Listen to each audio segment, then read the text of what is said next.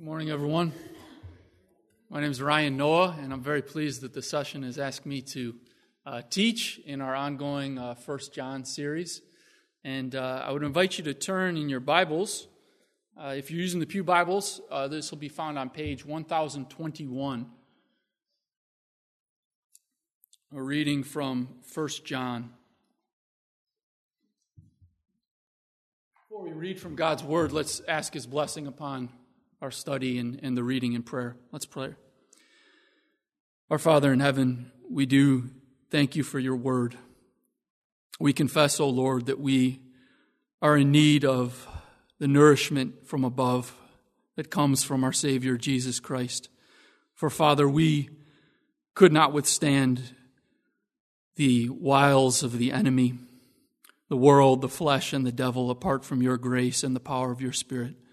And so we pray now, Father, that you would build us up in faith in Christ through the reading and the teaching of your word. Let us grow in grace, we pray, all to the praise of your glorious grace. In Jesus' name, amen. Pardon me for my voice. I've been struggling with a cold, and there'll be much opportunity for participation, so I trust you'll indulge me. Let's hear now from God's Word, beginning at 1 John chapter 2, verse 18. This is God's Word. Children, it is the last hour, and as you have heard that antichrist is coming, so now many antichrists have come. Therefore we know that it is the last hour. They went out from us, but they were not of us. For if they had been of us, they would have continued with us. But they went out, that it might become plain that they are all not of us.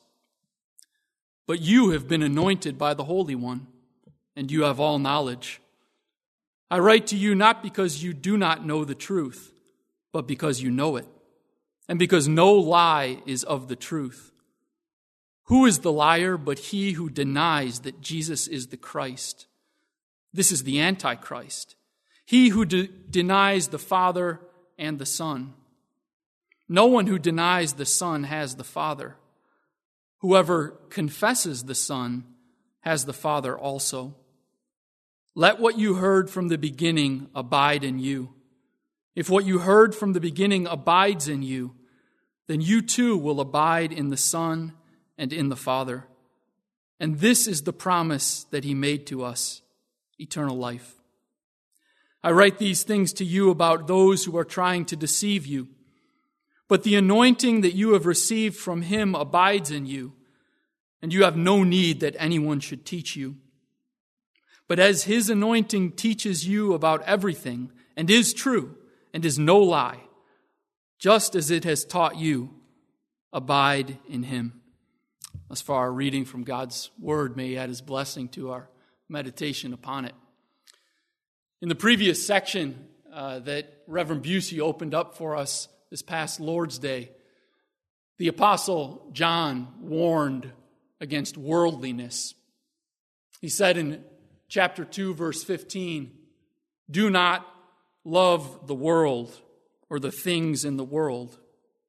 And he gave in verse 17 a great promise that though the world and its desires are passing away, the one who does the will of God abides forever. That concept of abiding is going to loom large in our passage here, as the Apostle John is going to give comforting words to the congregations in and around Ephesus regarding how to abide in Christ when antichrists abound. If I could boil this passage down to a single theme, it would be this: deniers depart, but the anointed abide. John loves stark contrasts, love and hate, light and dark. And here the contrast is between those who deny Christ and those who confess Christ. Let's begin with verse 18. John opens up again with a familiar and a tender pastoral greeting that we've heard before For example, in chapter 2, verse 1, where he's speaking about another difficult subject, the ongoing issue of sin in the life of believers. And he addresses them as children. He says, "Children, it is the last hour. And as you have heard that Antichrist is coming, so now many antichrists have come. Therefore we know that it is the last hour." Let's pause to consider this phrase, the last hour. What do you think John means here when he speaks about his readers living in the last hour? Maybe consider other phrases that may call to mind the last hour. For example, the last days or the latter days or the last times. Hank? I think part of what he's doing is drawing our attention to the fact that while it may appear to be a long time, it's actually just a short time. I think it is still last days that he's referring to. It's just this very short time. Yeah, amen. And therefore there's an imminency of our Lord's coming. There needs to be a vigilance on the part of believers. Calvin, in his commentary, he said something to the effect that we need to remain vigilant, and he warns them against the Antichrist. For the next big thing in redemptive history is but the end, the coming of our Lord Jesus Christ, to consummate his kingdom, to destroy all of his foes. Any other thoughts about the last hour?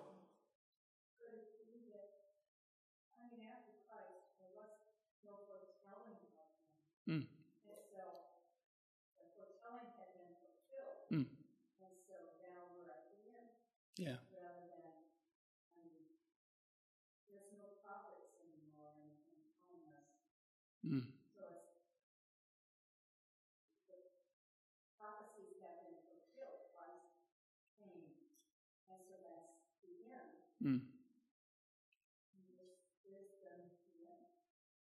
Yeah, thank you, Alice. Yeah, you're reminding me of the first couple verses in Hebrews where we read that long ago and in many ways, I'm paraphrasing, God spoke to us by his prophets. But he says in verse 2, in these last days, he has spoken to us through his Son.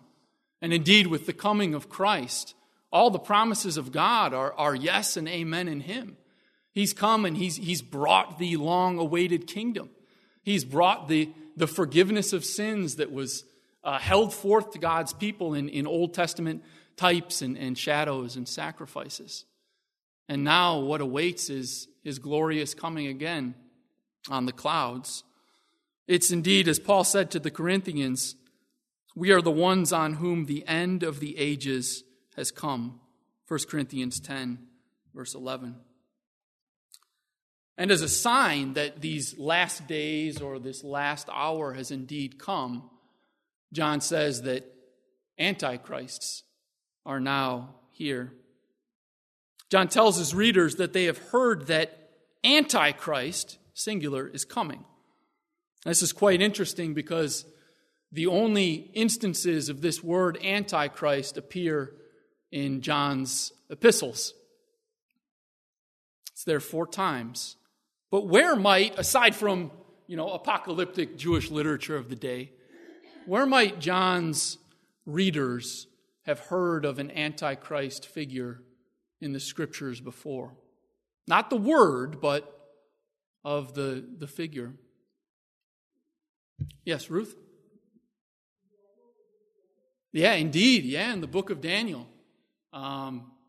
Consider the little horn that's spoken of in Daniel chapter 7, speaking great things, making war against the saints. Or Daniel chapter 9 with the abomination of desolation. Daniel chapter 11, that king who appears to have had an echo in Antiochus Epiphanes, even in the Hasmonean era and the Maccabees. Right? Daniel, certainly. Any other places?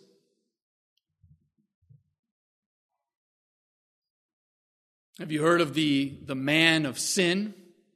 In 2 Thessalonians chapter 2, where Paul writes of one who would set himself up in God's temple, proclaiming himself to be God. This would happen at the very end of the age, and he would be destroyed by, I believe it says, the breath of the Lord Jesus Christ. Jesus himself prophesied that there would come false Christs and false prophets. He warns his disciples of them in Matthew chapter 24. Indeed, it's probably best to understand the Antichrist as a figure who would come at the end of the age, perhaps lead many astray, only to be destroyed at the coming of Christ. Others understand the Antichrist to be the personification of a spirit or a principle of apostasy and unbelief and heresy. I would commend to, well, I'll mention as well in our own tradition. Do any of you know what the Westminster Standards, in the original 1646, whom do they designate as the Antichrist? Yeah, the Pope of Rome. That man of sin. And while speaking off the cuff, I'm happy that they have taken that out, but I think we do well to recognize the Pope in his office as one who sets himself in place of God and has perverted the faith as an Antichrist. I'll leave you to consider those things. If you have any questions about that, please ask. But it wouldn't be me if I didn't offer you a book recommendation. This is a really fine book if you want a robustly reformed and biblical treatment of the Antichrist by Dr. Kim Riddle-Barger, who is a minister in the United Reformed Churches of North America. And he ministers, he did out in California. This is a fine book called The Man of Sin, Uncovering the Truth about the Antichrist. Any thoughts or concerns about the Antichrist? We could go down this rabbit hole for a long time. But really, it's... Yeah, go ahead, brother.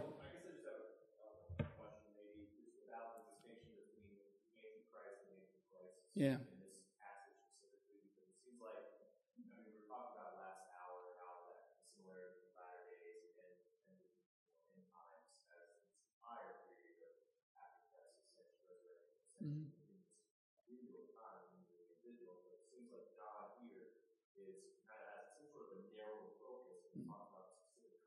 Mm-hmm. Of those that are antichrist that deny both the Father and the Son.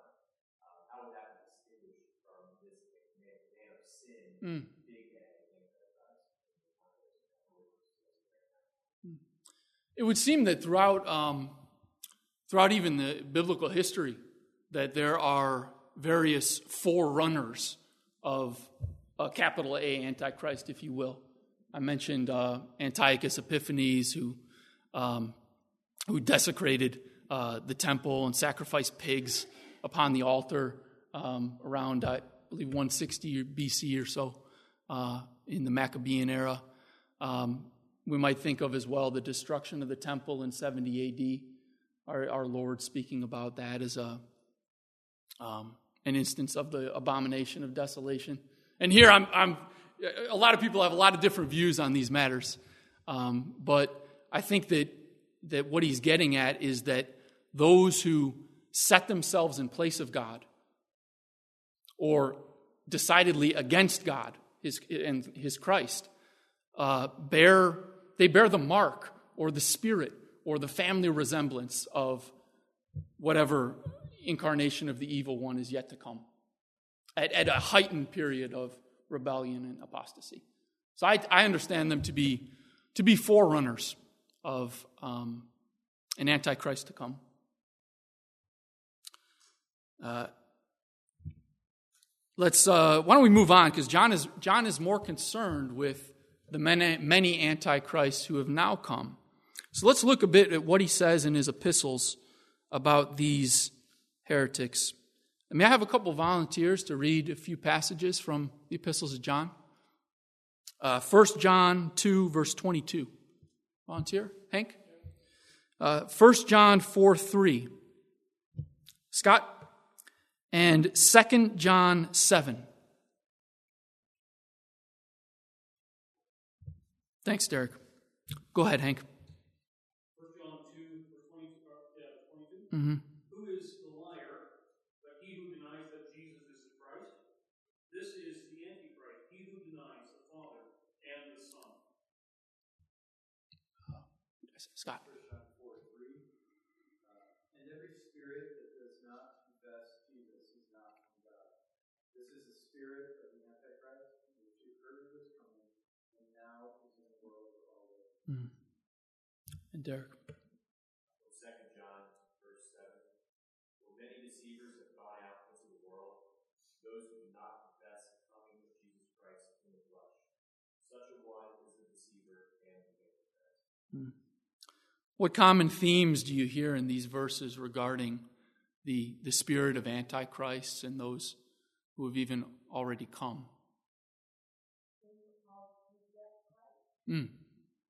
Yeah, they all reject Christ. Yeah. Any specifics we might attach to that rejection, its character or content? Derek? Well, I think they all attach to the incarnation, coming in the flesh specifically, as opposed to maybe some other kind of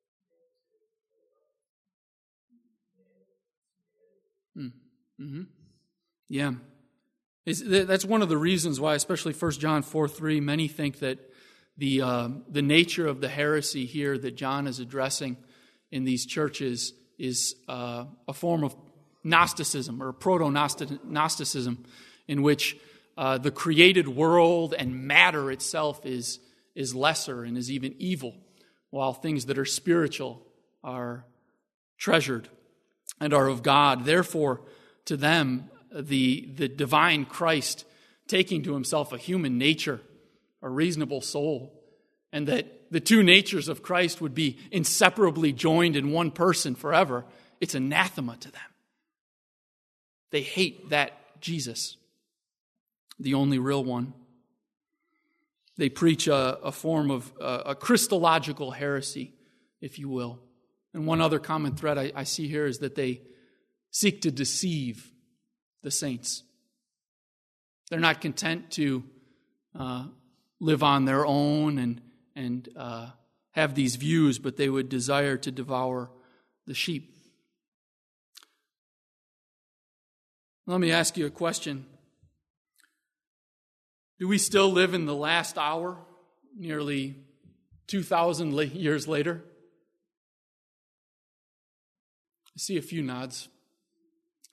Are there antichrists in our age that we? It's like, are there any examples? I mean, even John here is not looking to point at one single individual, but where do we see the spirit of antichrist in a peculiar or acute way in our present day?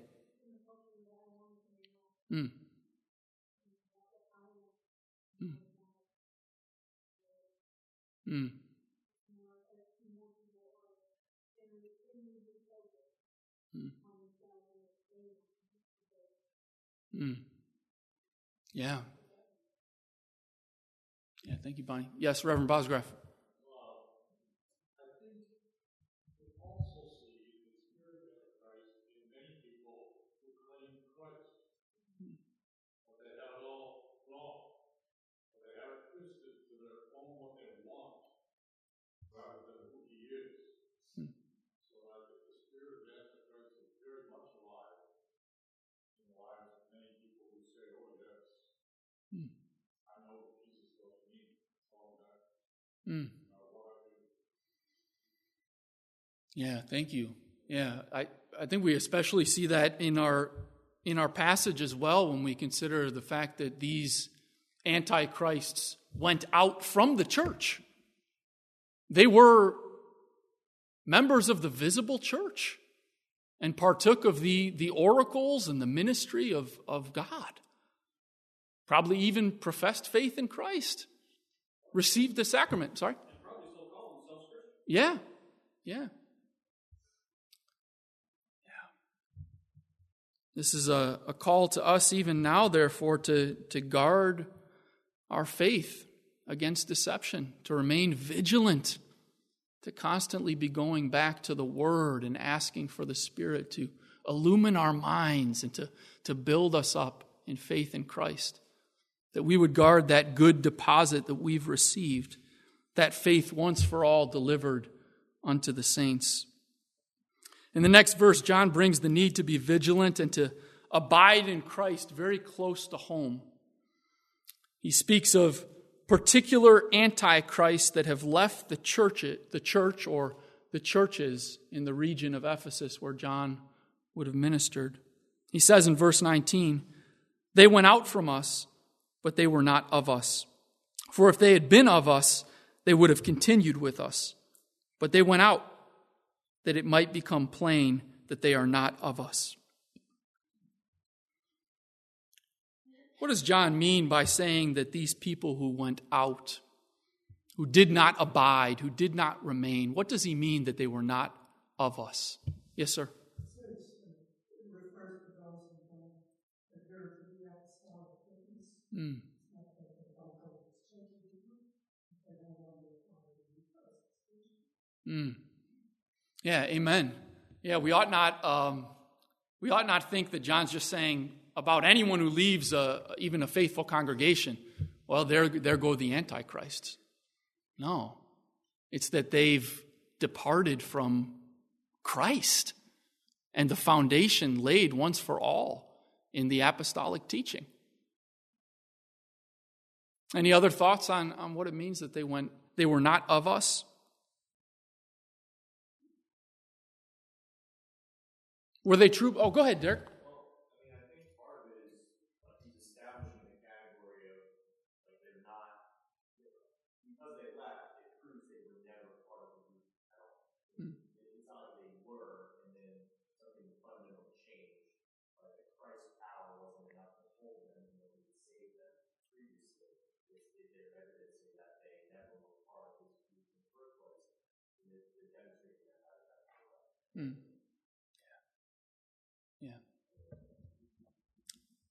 Have you ever heard the idiom to show one's true colors?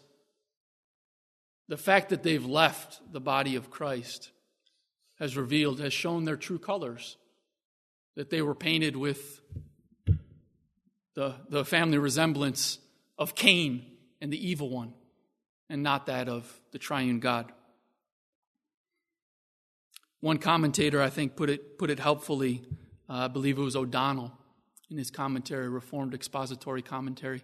He said, this is not a case of sheep going to another congregation or perhaps being deceived for a time and going out on their own. He said, these things should grieve us as it would if anyone leaves a faithful congregation. He said, this is an instance of wolves departing with other wolves. Wolves departing with wolves. But how can you tell a true believer? We've seen this before. John loves to give what some have called tests in his epistles. Tests of love, tests of obedience. How can you tell a true believer in this context?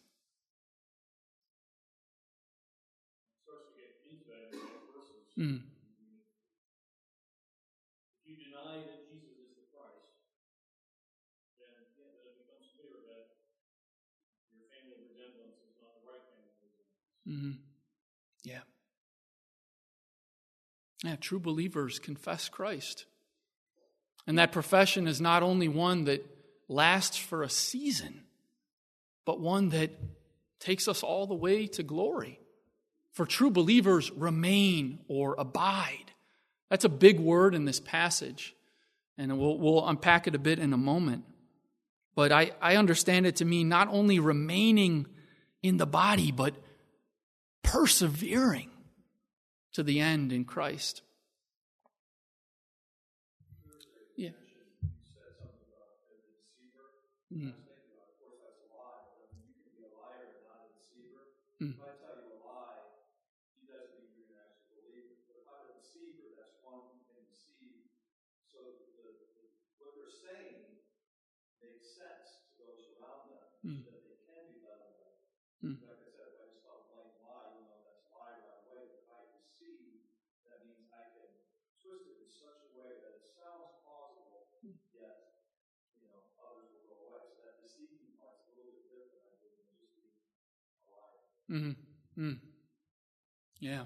A bit more insidious, perhaps. Yeah. Yeah, these are deceivers indeed. John is going to, in these next couple verses, give those who have stayed, those who are in Christ, the assurance that they do know him. They know their Savior, the one who has come in the flesh, who is the propitiation for their sins, the one in whom they have fellowship with the Father and Son, yea, even eternal life. And he's going to encourage them to abide. We read in verse 20, "But you have been anointed by the Holy One, and you have all knowledge." What does it mean to be anointed?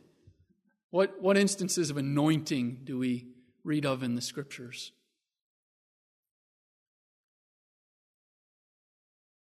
Hank? Yeah.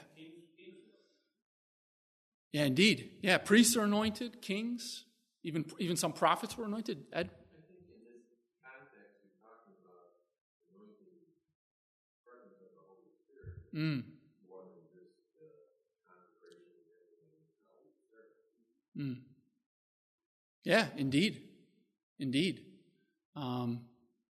Can you think of any passages in Scripture where Luke chapter 3, verse 21 or so, we read that when our Lord was baptized, the Holy Spirit descended and rested upon him as a dove. Yeah. There we read, in the latter days, what did God do? But pour out his Spirit upon all flesh. John tells his readers that, like Christ, who is anointed, as the Heidelberg Catechism says, by God the Father, or ordained by God the Father, and has been anointed with the Holy Spirit. And it goes on to say his anointing is to be our prophet and priest and king. So too believers share in his anointing. I want to read a section again from the Heidelberg Catechism that I think is such a beautiful question and answer. It follows question and answer 31, which asks, why is Christ called the Anointed One? We know that Christ means Messiah, Anointed One. And then in 32 it asks, but why are you called a Christian? Answer, because by faith I am a member of Christ, and so I share in his anointing. I am anointed to confess his name, prophet, to present myself to him as a living sacrifice of thanks, priest, to strive with a free conscience against sin and the devil in this life, and afterward to reign with Christ over all creation for eternity. We share in his kingly anointing as well. And as a part of this anointing, John says in verse 20 that we have all knowledge. The Greek literally says, you know all things, or could be translated, you all know, as we read in the NASB. In any event, his point here with regard to all knowledge is not to suggest that we have exhaustive knowledge, but rather we have wholly sufficient knowledge pertaining to the basic truths of the gospel and of our Savior, Jesus Christ, those whom the heretics were denying. This is what he says in verse 21. He says, I write to you not because you do not know the truth, but because you know it, and because no lie is of the truth. Why do you think, brothers and sisters, that it's helpful for John to remind his readers what they already know? He says, you already know this. That's why I'm writing to you. Of what use is that? Part of it, we've already talked about proto-Gnostics here who claim you need some special they already know what they need to know. We're not looking for some mystical, super spiritual something. Yeah. Amen. Yeah. Yeah. The Gnostics loved secret knowledge. One had to be an elite to attain the fullness that Reverend Busey talked to us about in his preaching series on Colossians. He says, sorry, no. Right. Right. No, he says there's no need. You know the truth. Why do we need to be reminded of the truth that we already know today?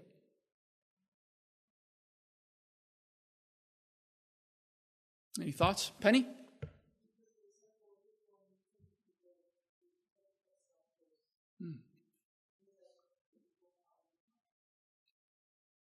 Yeah, me too.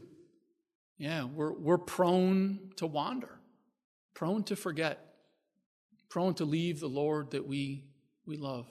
Eddie, you had a thought? That we have multiple voices listening to us, like every day, the flesh, the world, and the devil, trying to lure us away from the truth.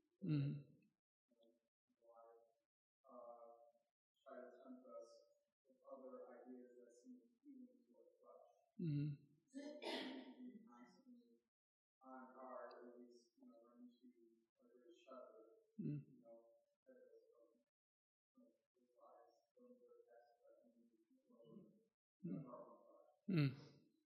Yeah, amen. We're assaulted on all sides.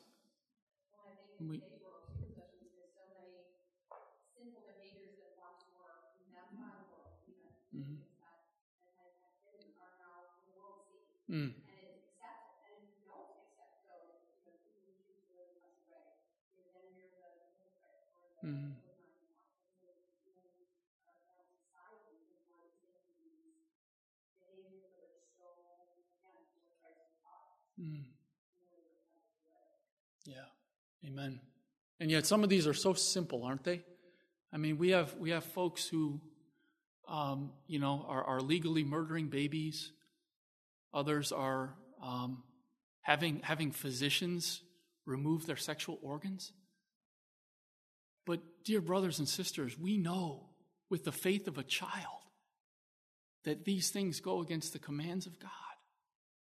That men and women are created in his image to glorify and enjoy him forever. We don't need to be taught these things. We know them because we know our Savior and we have heard the voice of our shepherd speaking in Scripture. And yet when we're assaulted by the world, the flesh, and the devil, and made to feel like pariahs because we will not glory in the shame of this culture, we need a shepherd to tell us, hey, you know this. You know your Savior. You know his word. This is a lie and you know it. Take courage. Take courage. Brother.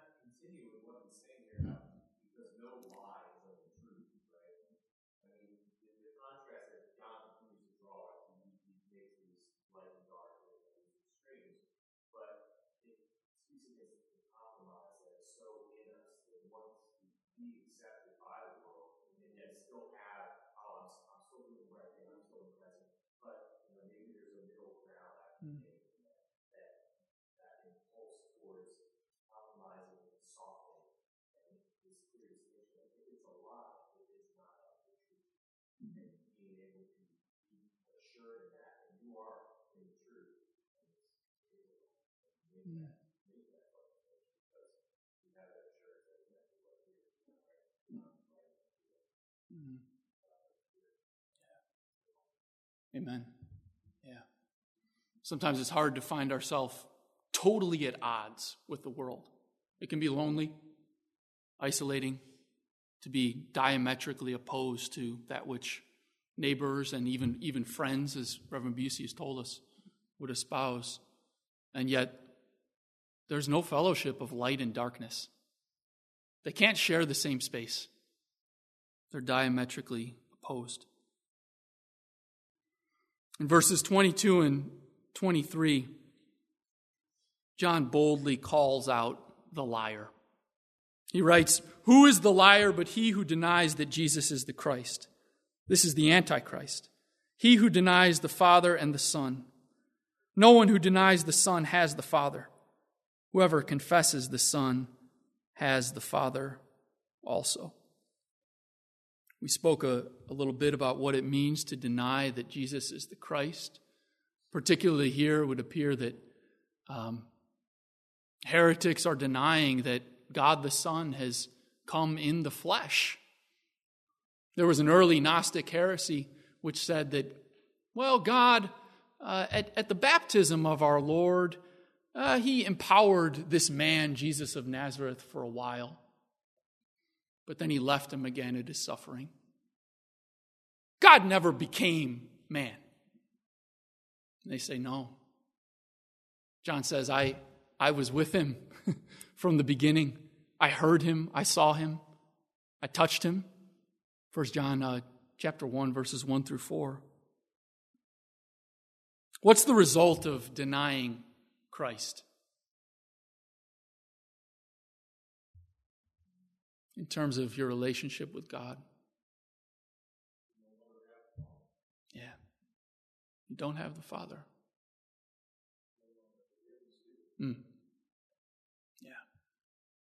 Yeah, if the Father has sent the Son to be the propitiation for our sins, to reconcile us to God, if you don't have the Son, if you don't have the Christ, you lose the gospel. It's a zero. No one comes to the Father but through me. I and the Father are one. I am the truth, the way, and the life. He is the only mediator between God and man. There is no other. Only one name under heaven by which men shall be saved. This is our Savior. This is the Christ. What does John mean in saying, we spoke a little bit about, that we have the Father? It's kind of an interesting way to put it. Have the Father. We spoke a bit about the blessing of forgiveness, right? Being able to be in his presence, unashamed. Go ahead, Scott.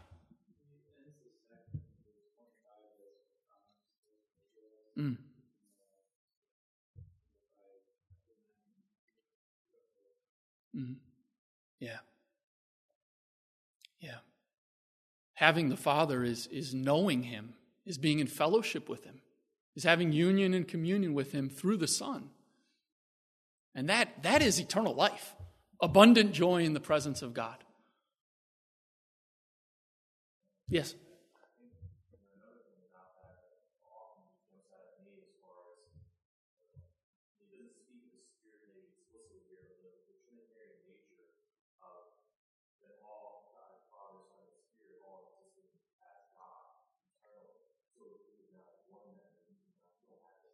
Yeah.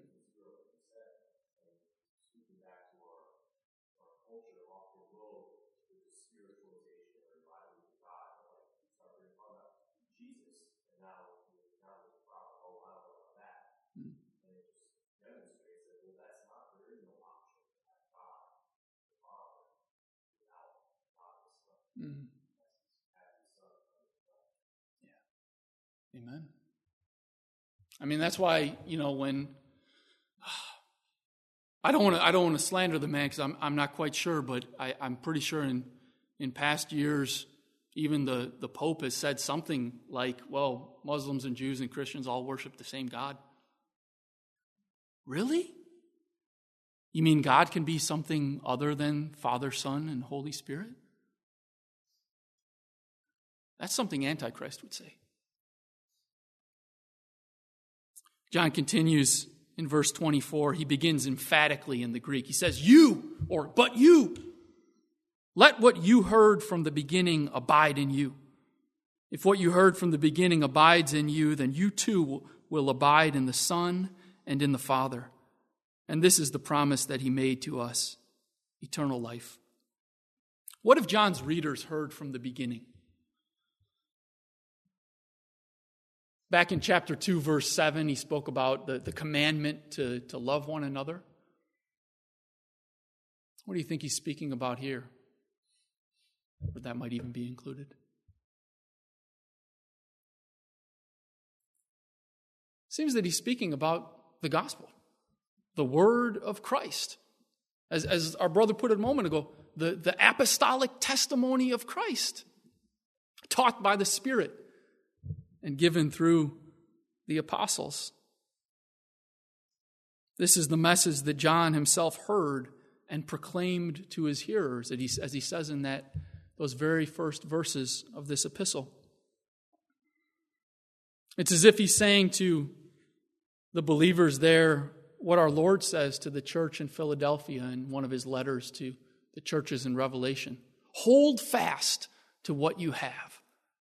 Guard the gospel as your great treasure, as our brother Donanjay is fond of saying.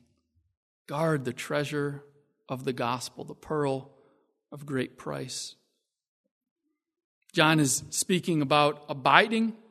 He said, let what you heard from the beginning abide in you. Where have we heard of the language of abiding in the Gospel of John? It's used a ton of times in one particular passage. Yes, Ed. Yes, indeed. Lynn, you had something to add? That was it? Yeah. Oh, go ahead, brother. Yeah.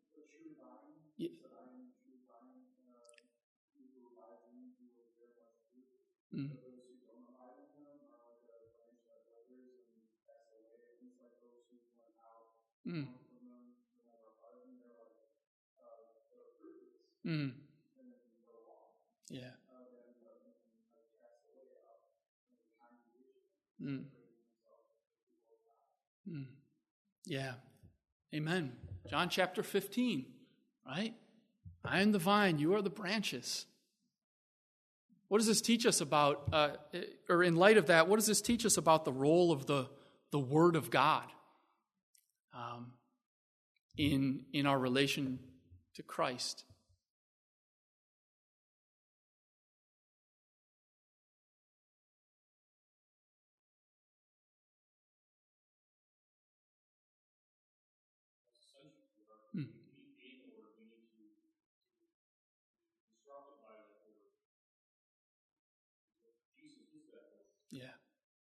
Yeah, amen. The Word made flesh. Our Lord says, if you love me, keep my commandments, right? We can't forsake what we've heard from the beginning, that which abides in us, the Word of God, which the Spirit uses to make us more like Christ. We cannot forsake that Word if we are to remain in Christ and abide in Him. We need it. It's vital to our very life as Christians. I'll speed up. We just have a couple more minutes. John comes to a conclusion of what he's been saying about abiding in the truth in the face of error in verse 26. He says again, speaking of the liar, the antichrist, I write these things to you about those who are trying to deceive you. And then in verse 27, he reapplies the great comfort of the Holy Spirit. He says, but the anointing that you received from him abides in you, and you have no need that anyone should teach you. But as his anointing teaches you about everything, and is true, and is no lie, just as it has taught you, abide in him. This verse is packed with rich truths about the person and work of the Holy Spirit. What do you hear here about the role of the Spirit in the life of the Christian? Understanding, as we did in verse 20, that the anointing we've received is the Holy Spirit.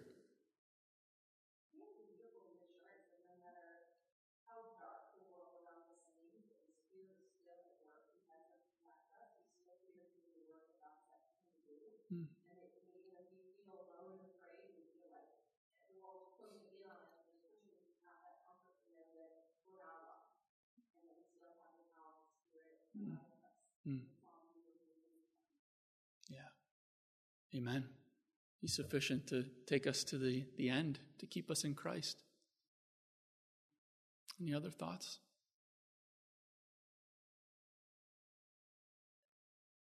Yes, Ruth.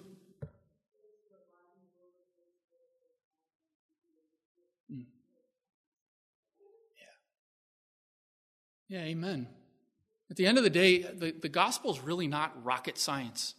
God has spoken clearly to us, and the Spirit is given, as Jesus tells us again and again in his high priestly prayer, to be our advocate and our comforter, to teach us Christ, to teach us to obey everything that he has commanded us, to teach us about him, to foster and cultivate our love for him and our obedience to him. We don't need secret knowledge. We need, ministers and elders and others to teach us the word. This passage isn't saying that, well, you have no need for anyone to teach you. That's foolishness, for John himself is instructing his readers here, is he not? But the Spirit and the Word are sufficient for the church to be made more like Christ and to be prepared for eternal glory. The triune God is sufficient for us. Any closing thoughts on this passage or how we might apply it to our lives before we close in prayer? Oh, my theme was deniers depart, the anointed abide.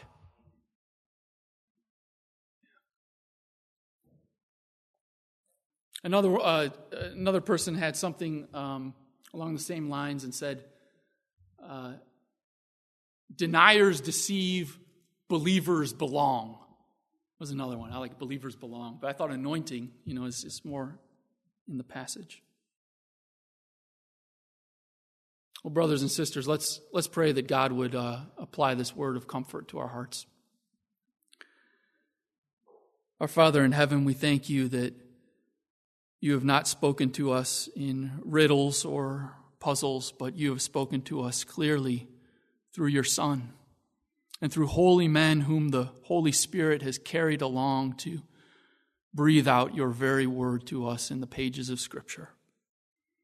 Father, we bless you and we praise your name, for though you have hidden these things from the wise of this world, you have given us ears to receive them as your own children and dwelt by your Spirit.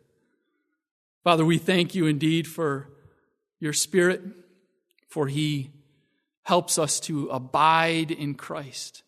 Indeed, apart from him, we can do nothing and we can bear no fruit.